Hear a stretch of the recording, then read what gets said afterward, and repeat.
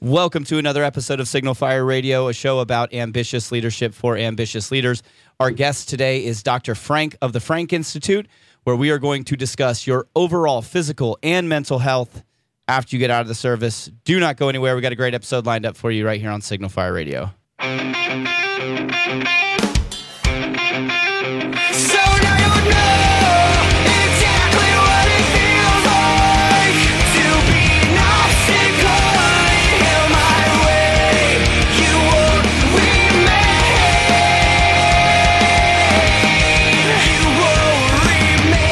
Welcome to Signal Fire Radio.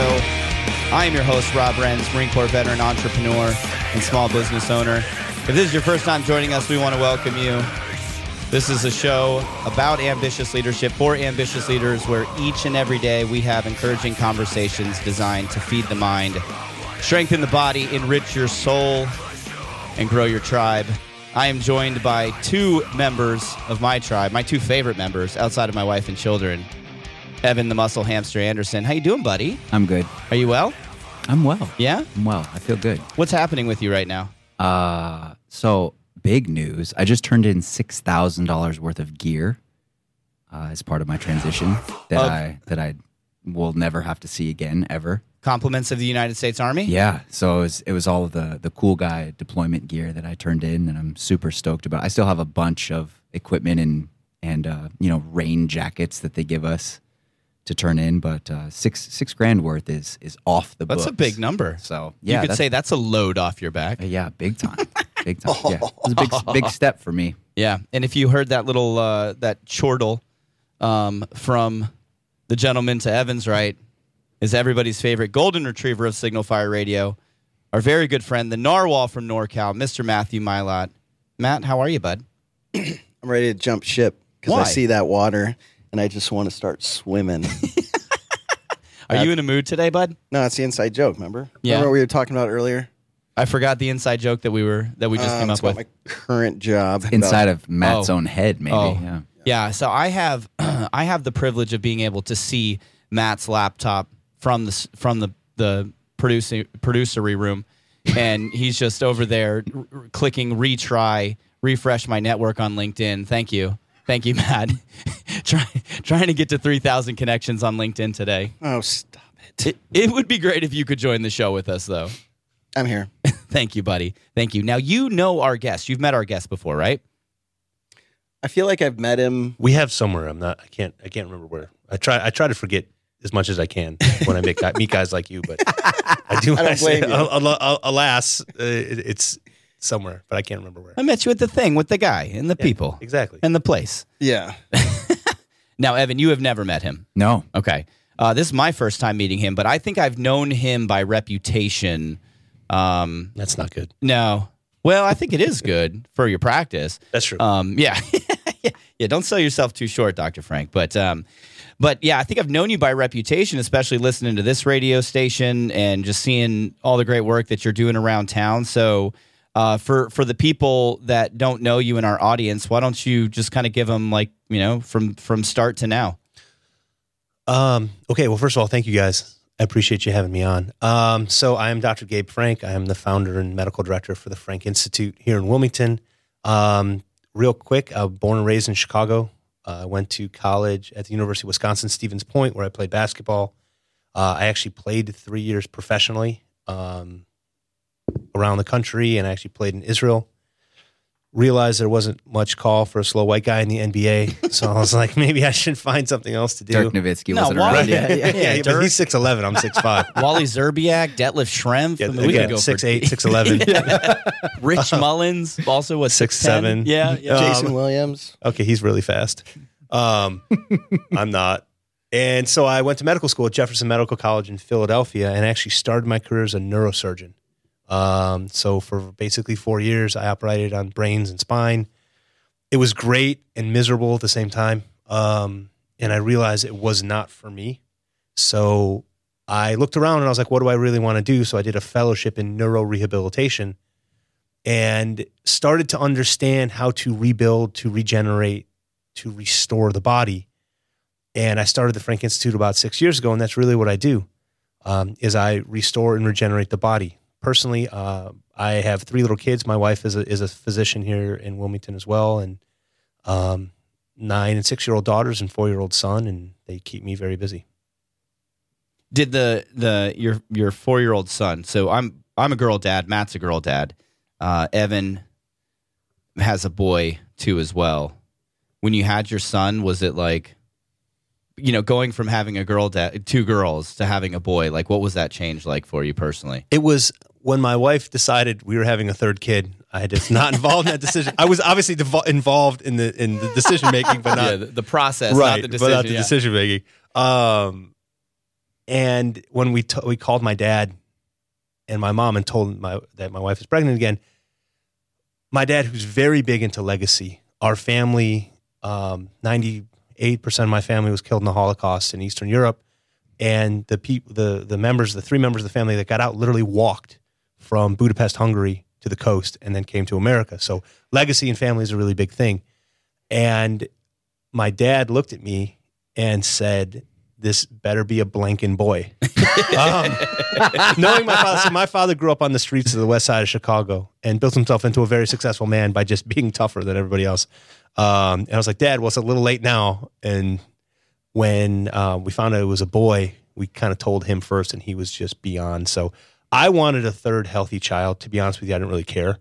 But the fact that it's a boy is good, and he is the spitting image of my father. Really? I mean, to the mannerisms, everything, he is exactly like my dad. The same temper as my father. But it's cool having him and just watching him interact with the girls. It's really wonderful. Well, if it turned out well for your dad, I mean, and your son has the same temperament and everything, maybe he's got a good shot at making a huge difference then. I hope so. Yeah. I hope so. He's thankfully my kids are all very intelligent and very stubborn.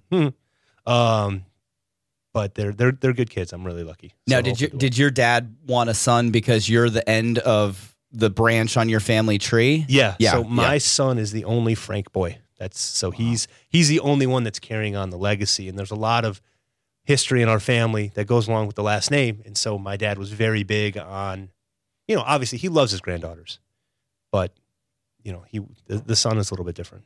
Yeah, it's funny because I'm in a similar situation as you. Like, I'm the last Wren's male, and we have 2 girls, and my wife and I are having that back and forth will we, won't we discussion right now to try for a boy.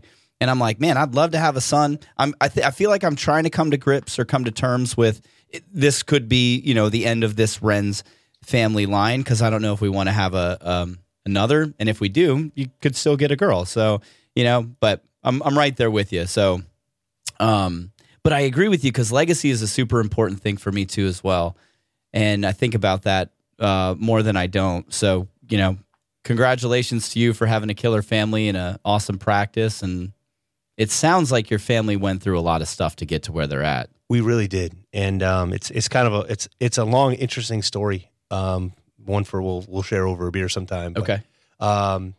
Basically, my family, we were horse farmers in Hungary, and we supplied horses to the army. And so as the Nazis came into power, the Cossacks before them, they started to take things away. And so as my family looked around, they're like, wow, everybody's gone but us. And they said, no, we're too important to the army. They will never take it. And so my great-grandfather, saw the writing on the wall and actually started to sell everything he had for a bag of diamonds. And it was those diamonds he used to bribe people to get to America. Wow. And there were 4 diamonds left. We call them the Frank diamonds. And my wife wears one as her engagement ring. Holy cow. That's unbelievable. So, and it was a very prominent jeweler who designed a beautiful ring for my mom was going to design the ring for my wife.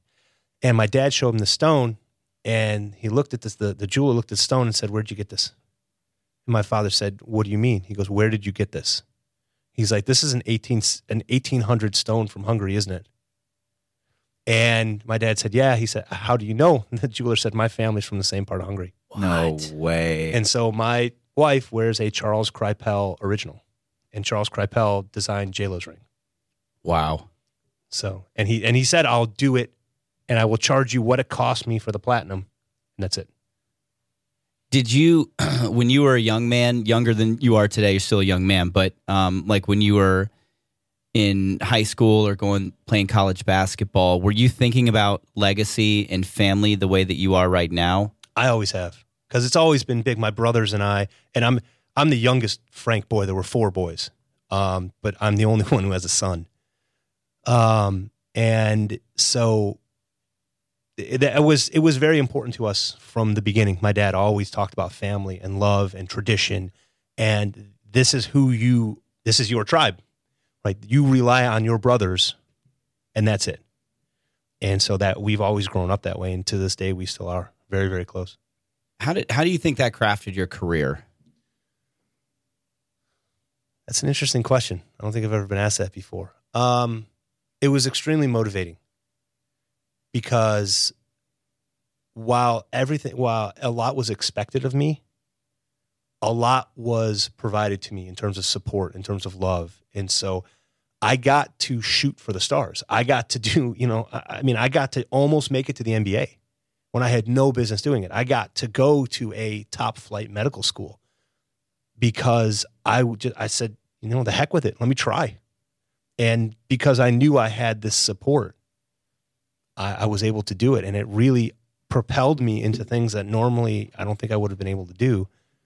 But because of that support, because of that love, because of that legacy, I'm where I am now. And that idea of family and that idea of taking care of others is what really drives the Frank Institute. And over the last 15 months, we have really changed what we do and how we think about things to make it feel like this is something that everyone is included, everyone can benefit from, everyone is welcome.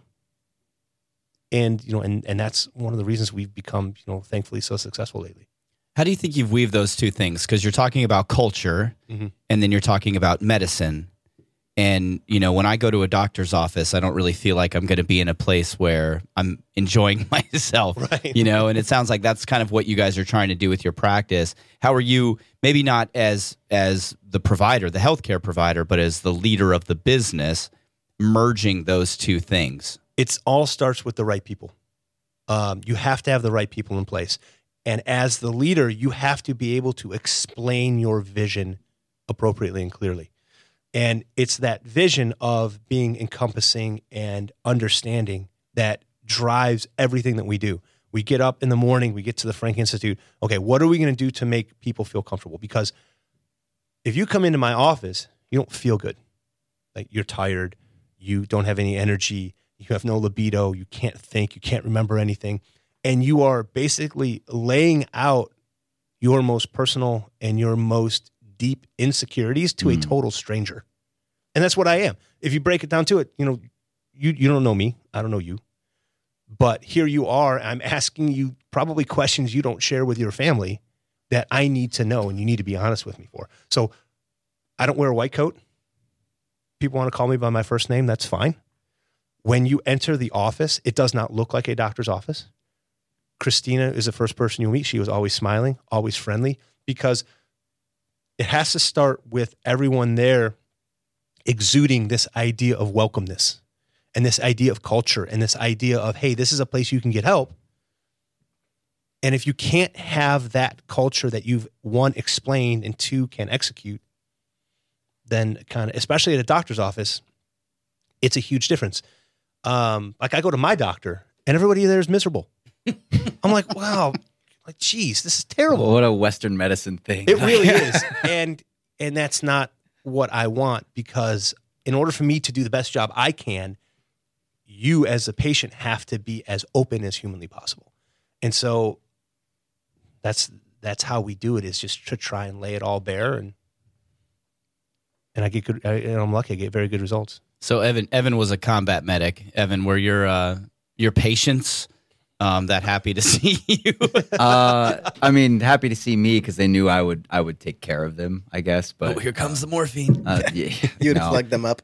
No, not. I mean, it was more so that I really did, like you said, I tried to make it an open environment. I tried to make sure that they knew that I cared, and like guys we've talked about before. Like I still remember guys that I was deployed with, back in 2010, like I remember their allergies, because I cared that much for them. I had everything written down in a book and tried to create that environment. But typically, No, on like a Monday or Tuesday morning, it's like, "Hey doc, can you come in the room with me?" And I was like, "Dude, I don't want to look at your parts." It's man. Monday, buddy. Yeah, I know what you exactly. did. Let me get the Rosefin. Hold Yeah, on. exactly.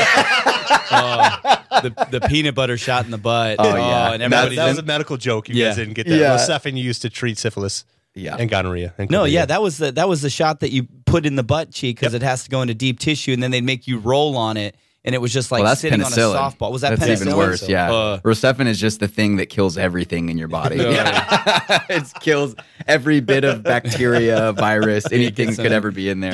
Do some gut health therapy after taking Seriously, one of those. yeah. So that was like a typical Monday, and then throughout the week is just like lots of knees, lots of low back, lots of headaches and stuff. I love it. We're going to take a real quick break. When we come back, we're going to ask Dr. Frank, what are like the top 5 things that somebody who's transitioning out of the military can do to better prepare for the road ahead? Don't go anywhere. We'll be right back on Signal Fire Radio. Welcome back to Signal Fire Radio, ladies and gentlemen. Evan, you threw me, dude. I was scrambling. You didn't put NM83 on the jingle palette.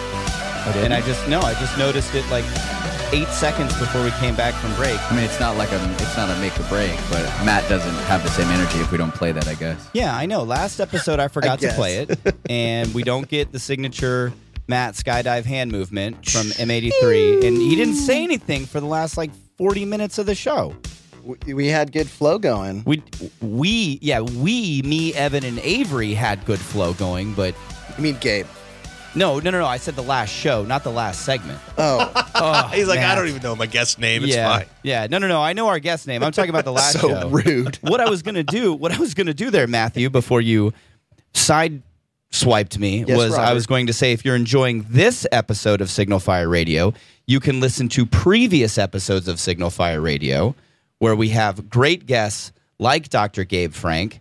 And if you're enjoying this one, by the end of it, if you'll please leave us a 5-star review and write a very nice review, because it helps us by helping other people find our message. Matthew, can I have your approval? Was that professional enough? That was good. Okay, thank you. Can I be the host from the show from now on? Because last week was Avery. Last week was Avery. Got it. There you Got it. go. Okay, I see where you're going. There you go. The narwhal from NorCal. I love you so much, buddy. Love you. And one of the best bits of feedback that we get from this show is that it's informative, it's entertaining, but it also feels like to a lot of people that you're just sitting outside of a burn pit somewhere in Kandahar or some other god-awful place. Matt, you shivered when I said Kandahar. Well, the only time that I spent in Afghanistan, it was chilly, cold. Yeah, Yeah. when you invaded. You want to talk about burn pits, though? Yeah, I know, Boy, right? That's a shiver. So much healthy stuff in it. I know. So you deal with a lot of veterans now, right? Yes, I deal with a lot of veterans. So you're seeing a lot from our generation, the post 9/11 generation. Like, what are the, if you could categorize our group and say like these are the major things that you're seeing as a provider, what are those?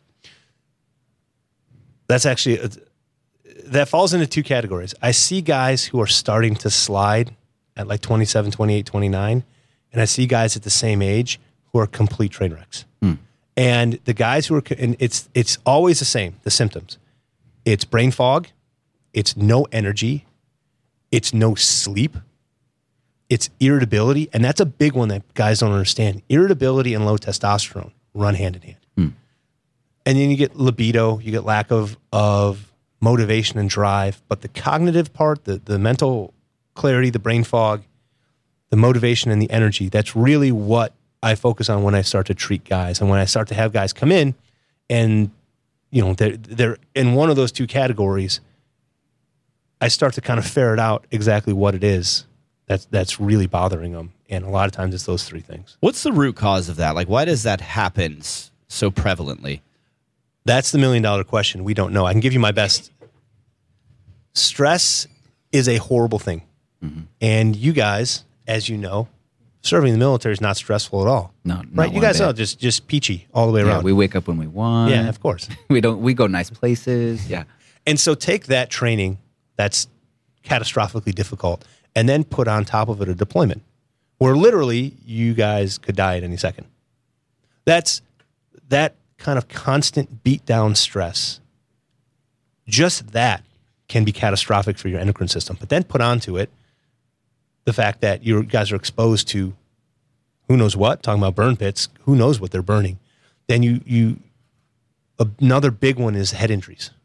I call it breacher brain, because the guys that are breachers have the same kind of signature labs. So if you've been a breacher, you're 82nd Airborne, you're Deuce. you've been popped a couple times by IEDs. You've put 300-400 rounds through your weapon every day for 5 years. It starts to add up. Sure. And the HP axis that basically controls from the hypothalamus to the pituitary to the testicles, that whole pathway just shuts down. And it just is like, nah, I'm good. I don't need any more FSH and LH. I don't need any more testosterone. And so you at 27 come in with a testosterone of 280 when it should be 900 or 1,000, and like, I wonder why you don't feel good. And the VA, and I hear this so many times, the VA is like, oh, you're too young to have low testosterone. Here is an antidepressant. Here's an anxiety medication. Here's a sleep medication. And here's something for focus. And the guys come to me on these 4 medications, and they're like, I don't feel any better. In fact, I feel worse. Gee, I wonder why, because no one is addressing the underlying cause. And that's what I see across the board.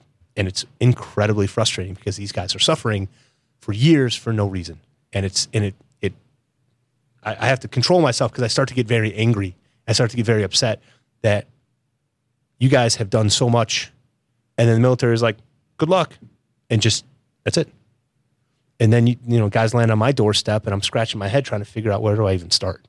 Well, that's so typical of like military medicine in general too, is that, it's whacking away at the leaves when the roots are just gone rotten. Mm-hmm. So, it's like Rob was talking about earlier, here's something to wake up during the day. Here's something to help you sleep at the end of the day. And you're just in a vicious cycle of medication instead of even thinking about what it is that's making you feel that way. Like you said, those pathways are just completely messed up. We're not doing anything to fix the connection between our endocrine system and our libido and everything else, all the functions of our body that just are tied into each other and messed up due to lead levels and stress and everything else. And it's reactive medicine. It's not proactive. It's not trying to prevent anything. And granted, by the time guys get to me, there's nothing to fix in terms of prevention. I actually reached out to some guys at Bragg to try and do a research study to say, what were your testosterone levels when you came in? What's the difference between, and I'm going to show my ignorance, although I'm learning, between SF, Green Beret, CAG, deployment versus non-deployment. Sure. What are the testosterone levels for those guys, and how do they change over course of time? After you say you're deployed, now you come back, what's your level? So you get to start to realize how much stress just absolutely crushes these guys. I'm lucky. I have a bunch of Green Berets that come up from Bragg, and I look at these guys' levels, and I've tracked them over about a year and a half, and it's just like, how do you guys go and do what you need to do with a testosterone level of 350 at 28 years old? Yeah, and I think that's like one of the big things that we're seeing is that they're able to do it because they're surrounded by their team. The mission calls for it. They have to perform at a certain level, but once they take the uniform off and they don't have to do that stuff anymore, that's what we're seeing is these guys that they're getting out and they're gaining a whole bunch of weight, or they're getting crazy depression or anxiety or just all these super hormone because they're not forced to perform at a high level anymore. And people used to ask me when I was a neurosurgeon, I'd go 40 hours without sleep. And at the 40th hour, I have to be as sharp as the first hour, because at the 40th hour, I'm operating somebody's brain. Mm-hmm. People used to ask me, how do you do it? I have to. I don't have a choice. Same kind of thing. So is there a hormone that will like take over in those high stressful situations that will keep you in overdrive, even though like everything else in your body is completely depleted? Or like how does that happen? And I don't know if I have an answer where it's a specific hormone where I can say cortisol or testosterone. It's a mental toughness more than anything. Either you have it or you don't. You guys, I'm sure, have served with guys that can just, no matter what's going on, they can bear down, they can focus, they can get the job done. And then you got guys that will crumble at, if they stub a toe. That kind of mental toughness gets developed over time.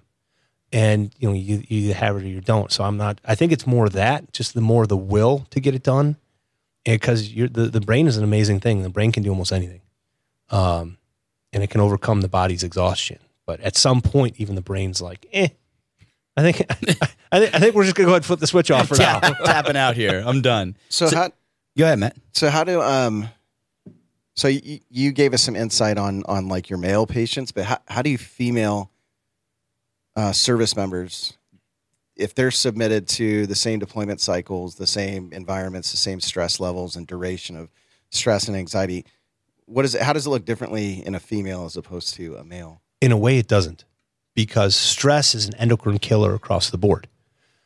Whether it's in a man, in a woman, whether you're talking about testosterone, whether you're talking about cortisol, whether you're talking about thyroid, it doesn't matter. It's just a kind of a blanket effect. And one of the things that people don't understand is all women need testosterone, just like all men need estrogen. And a testosterone of 15 or 20 in a woman is not normal. It should be 80 to 100. And so that stress, that deployment cycle, all of the things that you deal with, the atmosphere doesn't care if you're a man or a woman. It's going to beat you down the exact same way. And women will have very similar issues in terms of symptomatology as men do. I will have 30, 32, 35-year-old women come into my office and be like, I'm having night sweats. Okay, well, the research has shown in the last 5 years that low testosterone can actually affect that and actually cause night sweats. Or I'm gaining weight. Or I have brain fog. Or, my moodiness. And this common misconception that, that's due to your estrogen. It's not. It's due to your testosterone. And if you're not balanced, we as guys are easy to treat. Give them testosterone. Make sure your estrogen doesn't get too high. No big deal. Women have to be somewhat careful. It's an intricate dance, we'll call it. Balancing testosterone, estrogen, progesterone, cortisol, and thyroid. More so than guys, because progesterone and estrogen don't have nearly the effect that it does in a female's body. So it takes a lot more to get a lot more information, a lot more time, a lot more lab testing, a lot more understanding to try and balance hormones in a lot of the female service members than in the male. But it's the same issues. Interesting. So you talked a bit a few minutes ago about preventative measures. If if I rewind my life 12 years and I'm back to Corporal Renz or Sergeant Renz and I'm getting ready to go on another deployment, like what would your recommendation be, given that we know that the op tempo is going to be high, so you don't control your lifestyle, but if you could do some things, what would those preventative things be? So that's really, in that situation, it's very difficult because the main stressors you don't have any control over. So lack of sleep is going to be a big one. So sleep as much as you can. Try and manage stress as best as you can. Like, you got to be kidding me. It's like telling me to manage stress. Like, okay, fine. Why don't you go watch my 3 kids while they're running around like crazy people? But in terms of what you can do while you're there, strength training and keeping your body fat low. I'm not talking about being ripped. I'm talking about keeping it relatively appropriate. So making sure your diet is appropriate. You have to take in enough healthy fats, especially if you're expelling the amount of calories that you guys do while you're over there. Mm-hmm. You have to take in enough healthy food. Supplementation, things like zinc, things like omega-3s, those are the big 2. I realize being over there, it's probably the last thing on your mind, but making sure you're eating, staying active in weight training, building muscle, and getting rest as best you can. The healthy food thing doesn't really go into the Chow Hall. Right. Which I'm saying you gave me the worst possible scenario. I'm like, there's really nothing you can do. I don't want to say there's nothing you can do, but no, I had an idea when you were saying it because, and we're not in combat the way that we were, 10, 15, 20 years ago. But I remember getting the care packages that were like full of Skittles and gummy worms and we'd fist fight over beef jerky. Oh yeah, man. Yeah. There was beef also jerky and baby wipes. That's like that's scrapping material. Baby right wipes there. are gold, man. Those are jailhouse cigarettes when you got baby wipes. I also like beef jerky, baby wipes. This is weird. I wouldn't fight you for a pack of those. No, he's a big man. Yeah. Universally loved by all. But I mean, I'll just go to Target and get you something. Yeah, you can afford to buy him some now.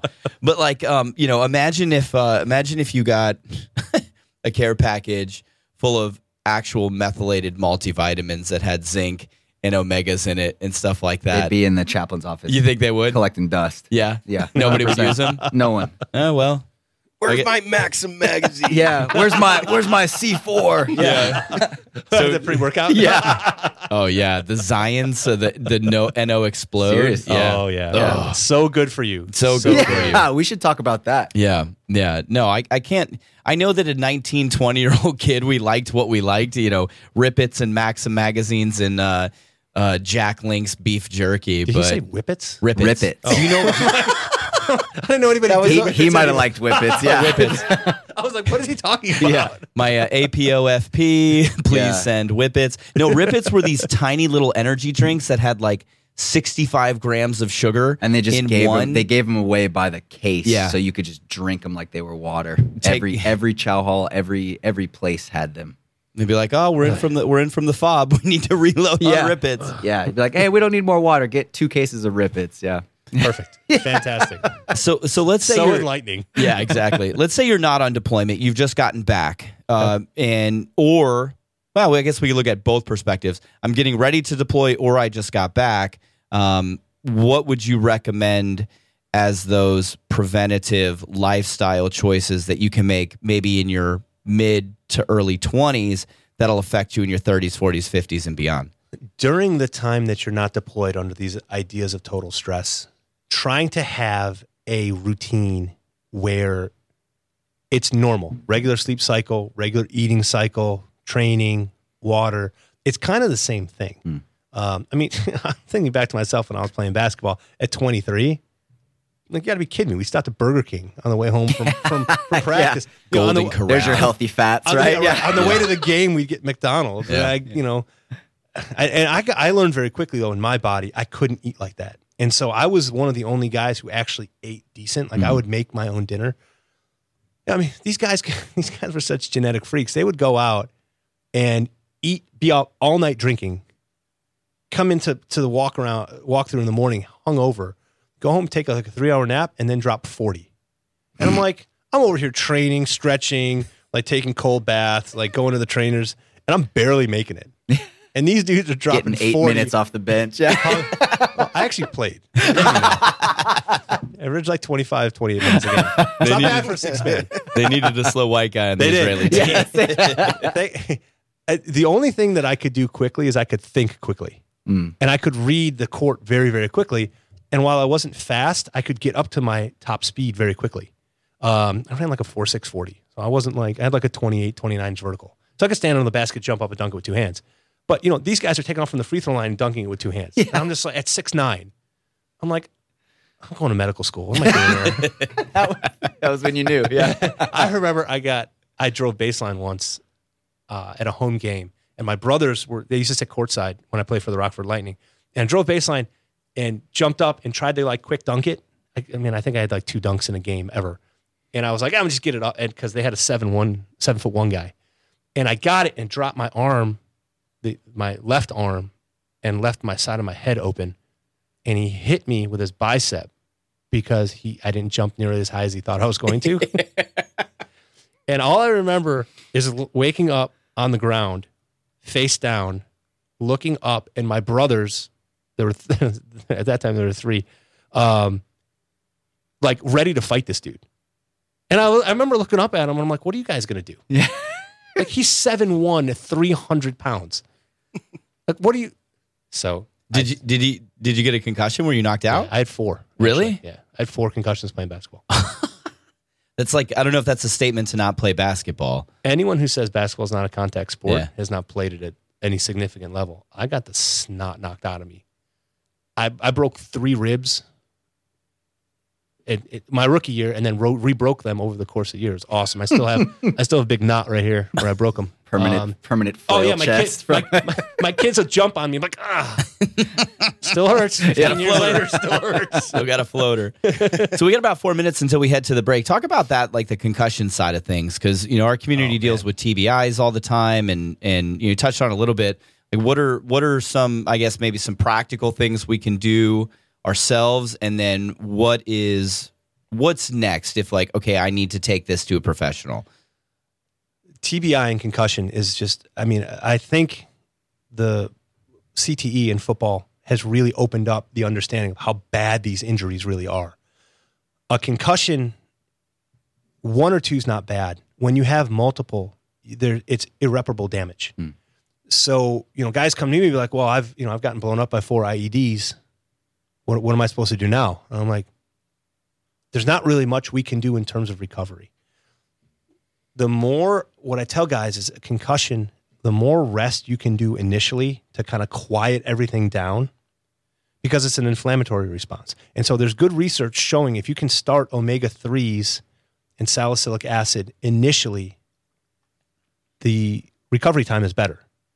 So, I mean, an ideal world, wow, you get a concussion, yeah, I'd like to throw you in the hyperbaric oxygen chamber and give you some IVs with NAD to try and regenerate things. In an ideal world, that would be fantastic. Practically, obviously, you can't do that. So trying to just shut everything down and let your brain heal initially is the biggest thing. Don't be like me when I got up and went to the free throw line, shot my 2 free throws, took me out of the game, puked behind the bench, and went check back in. Do the Brett Favre thing, call the same play 4 times in a row. Exactly, Yeah. exactly. Hey, I'm from Chicago. Don't be bringing up Brett Favre. Sorry. Yeah, he only went to school in Wisconsin. Yeah. Right. Oh, being a Bears fan in central Wisconsin? Are Yeah. you kidding me? And when the Bears were terrible, they were terrible. Twice a year. It was awful. But, concussions, people don't realize how really severe they are. And if you have issues, you need to be evaluated early. And if you think you have a concussion, go to the doctor, go to see a neurologist. If you need to get certain scans, get them done. And, you can start a cognitive recovery program. There are those out there, but you need to be diagnosed and you need to get into the system, so to speak.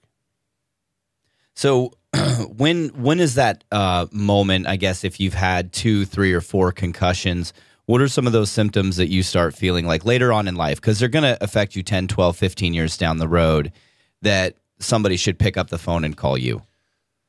Basically just the same symptoms that I kind of went over before. The irritability is a big one. You'll start to have cognitive changes. You can't focus. You have no memory.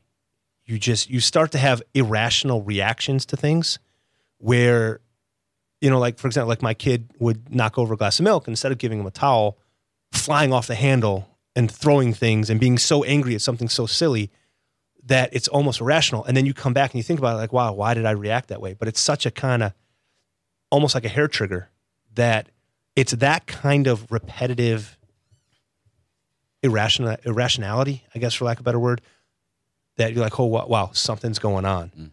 Go get testosterone checked, because if we can fix your testosterone, the majority of those symptoms will go away. Now, it's not going to fix everything, because there is a TBI aspect to this that can't be fixed, so to speak. But the anxiety, the depression, the irritability, the mood swings, all that stuff cognitively, the research is very strong. And I mean, ask any doctor that does this for a living. You see changes in guys within weeks. The depression goes away. They're more level. I mean, I've had wives of guys who've been overseas and come back being like, I don't know what you're doing to my husband, but don't ever stop. Because he is the person he was before he left. Now, can I fix everybody? No, of course not. But that's a really good place to start if you start having these symptoms, just understanding where we're going to go in terms of the treatment options. Typically, what do those treatments look like? So everything starts with the blood work. You got to come in. We got to see where you are. We got to measure. And if you're young and your FSH and LH, kind of the beginning of that pathway, are tanked, we can use things like Clomid, where you can basically kickstart your natural production. Some guys, that just doesn't work. The younger you are and the closer to the insulting injury, the better it works. Like when I went on treatment at 42, I didn't even bother trying Clomid because I'm an old fat guy and I timed out. So I just went right on testosterone. And there's some guys, again, you have to understand that you can't crush someone's testosterone to build their testosterone. So if they're still producing some, the levels are 300-400, you need to give something like HCG to continue to have natural production going. And then you can kind of top them off with the testosterone on top of that. So there's no set protocol. A good hormone balancing, a doctor that balances hormones, that understands how to restore and regenerate should never use the same protocol for everybody. And unfortunately, you see a lot of that where you go to these places and you're like, oh, you're going to come in once a week. And I get these guys that call me from all over the place. And they're like, well, I went to this clinic and they said I need 200 milligrams of testosterone a week and I got to come there for a shot. Well, you're 28 and you don't have any kids. Oh, they said, don't worry about it. Okay, well, I'm going to fix you. So now we have to undo everything they just did. And then we're going to start from the beginning and we're going to get you better. You know, if I can get guys on Clomid and get their levels returned and they stay there, perfect. See you later. See you in 10 years when you need me again. But for the majority of my guys, especially my younger military guys, the idea of restoring your natural production should be the first thing that people talk about, not putting you on testosterone.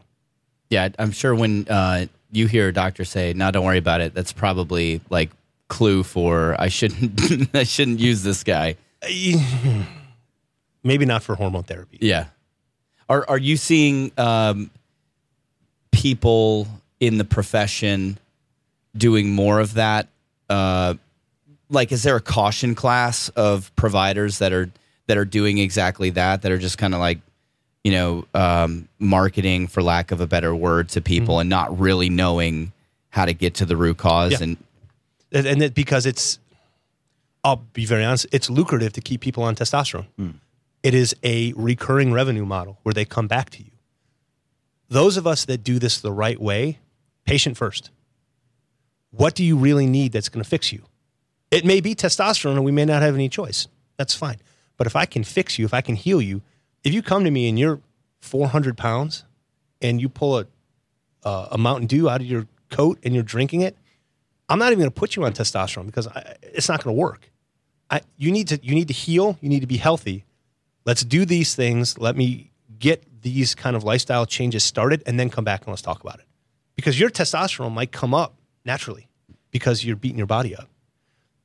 And there's other clinics. Thankfully, there's none here in Wilmington that do this. The doctors in Wilmington that do this do it the right way, and all of us do, thankfully. But there's other places like, in these big cities, some of these T clinics is just, next, shot, next. No thought process. You're in there and out of there in 5 minutes. Yeah. My average appointment for a new patient is almost an hour. Because there's a lot of stuff. You guys are special. You military guys are special. It takes a lot to try and unwind all of this. Well, I don't think you saw it, but when you were rattling off like IED, 400 rounds, yada yada yada, Evan was over there playing bingo. Counting on my fingers all the things that could be tanking my testosterone. Yeah, you won Signal Fire bingo today, Dr. Frank. So, all right, cool. We're going to take one more real quick break. When we come back, we're going to finish up with our guest, Dr. Frank from the Frank Institute. Don't go anywhere.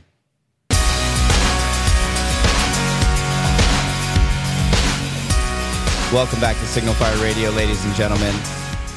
I had to play some more fun poppy music. Gene just hit a Cabbage Patch in here, I think. Really? Yeah. How about that? I think that's what that was. You like that? I liked it. Churn the butter a little bit? What was your... All basketball players can dance, that's a fact. What was your go-to dance move in high school or college, Gabe? So I tried not to. Because there's nothing like a goofy 6'5" dude that can't really dance. Slow white guy. So I keep it real simple. In the movie Hitch. Yeah. When he's he's like, keep it simple. Pizza. Keep it right here. Keep it right. That's this is where you live, right here. Yeah, that's right. And it was perfect. And it worked great. 10 and 2. 10 and 2. 10 and 2. I love it. That was a great movie. That's a great reference, isn't it? Yeah, it is. It's a fantastic reference. So my wife and I, funny story about Jen and I. We went to. We were in Vegas and we saw Kevin James and Ray Romano did stand-up. Nice. And it was super cool because we sat right next to Randy Couture. And I love him. I fanboyed. Love Randy. So we were like third row, right side, and I was on the aisle because I always try to get an aisle seat because I get agita if I'm not sitting on the aisle. And this agita, this monster of a man comes by. I get asafatida. Hey, never fails. Yeah, I don't like it here. Yeah. My water's not imported. I'm not happy. Yeah. Is this Voss? Yeah. Another story for another day. Well, this mountain of a guy with cauliflower ear and a shaved head comes by, and I'm like, oh, Jenna, it's the natural. It's Randy Couture. And so he sits like 3 or 4 seats down from us. But anyways, the point of the story is at the end of it, Kevin James and Ray Romano come out and they're like taking questions from the audience. And so Jenna raised her hand and Kevin James called on her and she asked him, hey, who is a better kisser, Will Smith or Adam Sandler? Because he made out. That's an incredible question. That's awesome. He lost it, I dude. bet. He lost it. He was in tears. I think Jenna had the biggest joke of the night. Kevin James lost it or Randy Couture lost it? Kevin James. Okay. Well, Randy Couture was chortling too as well. Yeah. I was really proud of A her. guy That like is- that doesn't laugh. He that is- chortles. No, he doesn't. Yeah, he Hilarious. chortles. Oh, I love it, Dr. Frank. We're having a really good time with you. We are. Yeah. Is this? Surprisingly, I wasn't expecting this. Yeah. Were you expecting much? Did Liz brief you at I all? was Like- expecting very, very little. Okay. I find if I expect very little and things end up being good, I'm pleasantly surprised. Except that we like to keep the bar low here. I heard that about you guys. It's kind of why I came in. I was like, it'll be fine. yeah. I don't know. Worst case, you spend 45 minutes looking out the window It is beautiful. onto the ICW. Finally, it's beautiful Yeah. out. Yeah. It's pouring rain earlier. That's the river. It's not the ICW. I didn't want to say Okay, the anything. Cape Fear. It's I'm not it's from from here. 400 Bragg. rounds. It's the IED. So we're just, It's all. No, it's just he's from Fort Bragg. I have an awful memory. Why do you have think? you had your testosterone Yeah. check? Yeah, I what do you need think to. that is? I'm going to Dr. come to the Frank? Frank Institute I know, after I know this. this guy that can Yeah, do that. I've met a guy. I know. So actually, there's I nothing wrong with wanted that. I wanted to ask you. Yes. One of the things that we were talking about a little bit before was like some of the bad things that guys do. You know, and I talked about like C4 as a joke, but like when we're on deployment, we'll find anything and everything to stay awake, to get a better workout, to we'll buy whatever has a cool label or a crazy name. We're like, yep, we're going to take this. It's going to, in this magazine, it says it's going to give me good testosterone. So like, what are the things that we should stop doing? All of that. All of that. Everything you just said. So that stuff is stimulatory in nature. And it's like people who are on Adderall long term or people who do stimulants kind of recreationally. It's a constant barrage on your body. It's spiking down. And by constantly doing that, you're emptying the tank. Mm-hmm. And at some point, there's no more gas that can go in there and everything crashes. So it's only a matter of time when guys take that stuff. And then you need more and you need more and you need more. And it's just you're feeding your body. And at some point, your body will completely fall apart. What was your go-to worst thing, Evan, that you would ever take on deployment? Oh, the original formula Jack 3D. Yeah. With the DMAA. Do you remember Hydroxycut? I never Oh, took a drug. yeah. That had legit methamphetamines in it. No. Did it really? Yes. No. Eventually, they banned it. No, They- not- the, it the didn't original version. It had ephedrine in it. It had did have- ephedrine. That's what it Yeah. was. Yeah, not meth. Are those- It had meth. I'm sorry. I thought those were the same things. Yeah. Or No, how it's- about I'll predate both of you guys on when I was deployed 9/11 in Afghanistan. I would buy norandrostene Dione, which is Nice. because you could buy it in pill Yeah. form, and Oh, I yeah. started doing it because Mark McGuire. You guys remember Yep. late Of 90s? We got course. it. Yeah. And let me tell you, That one season when he gained 60 Chicks pounds, dig the long ball. I was Yeah. like 216. I Yeah. mean that was when I was like smacking operator. 600-foot home Yeah. runs. Now I'm 40.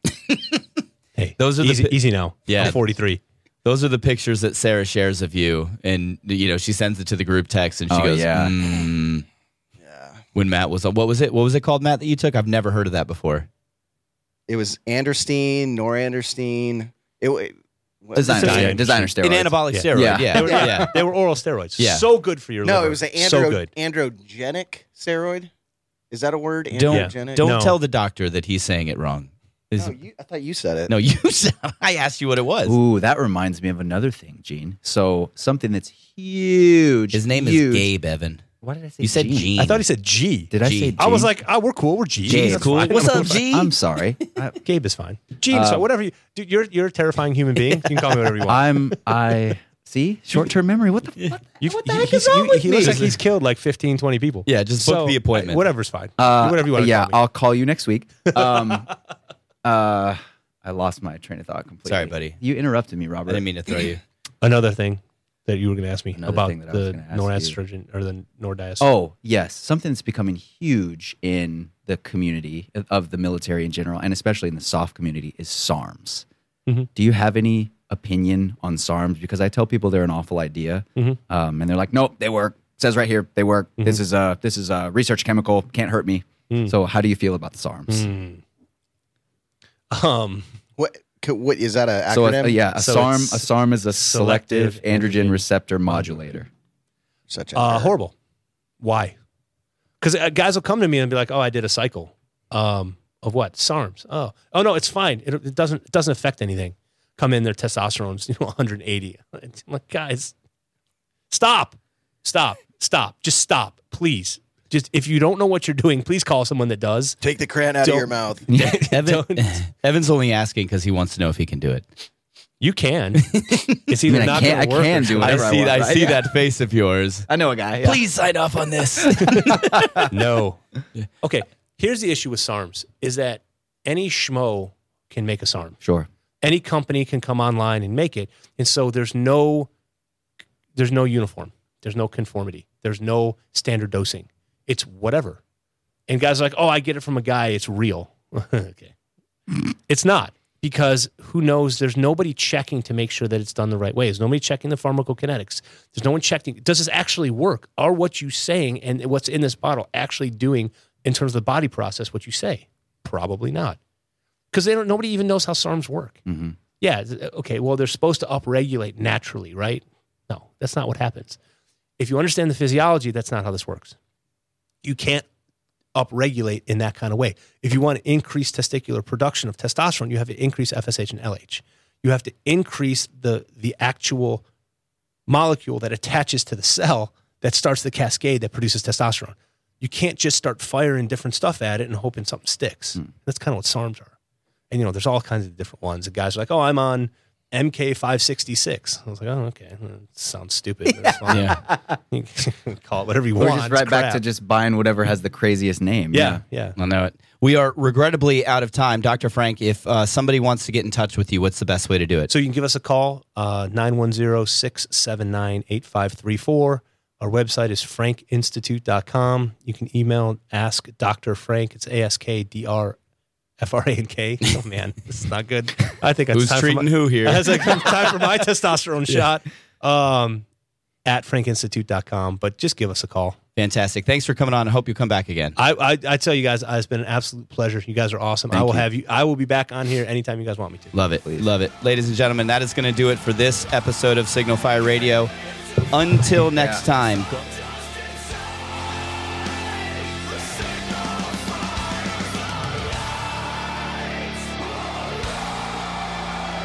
I did all that wrong. I forgot to say goodbye to you, everybody. I turned my own mic down. Until next time, we'll see you next week on Signal Fire Radio. Go be a Signal Fire in your community.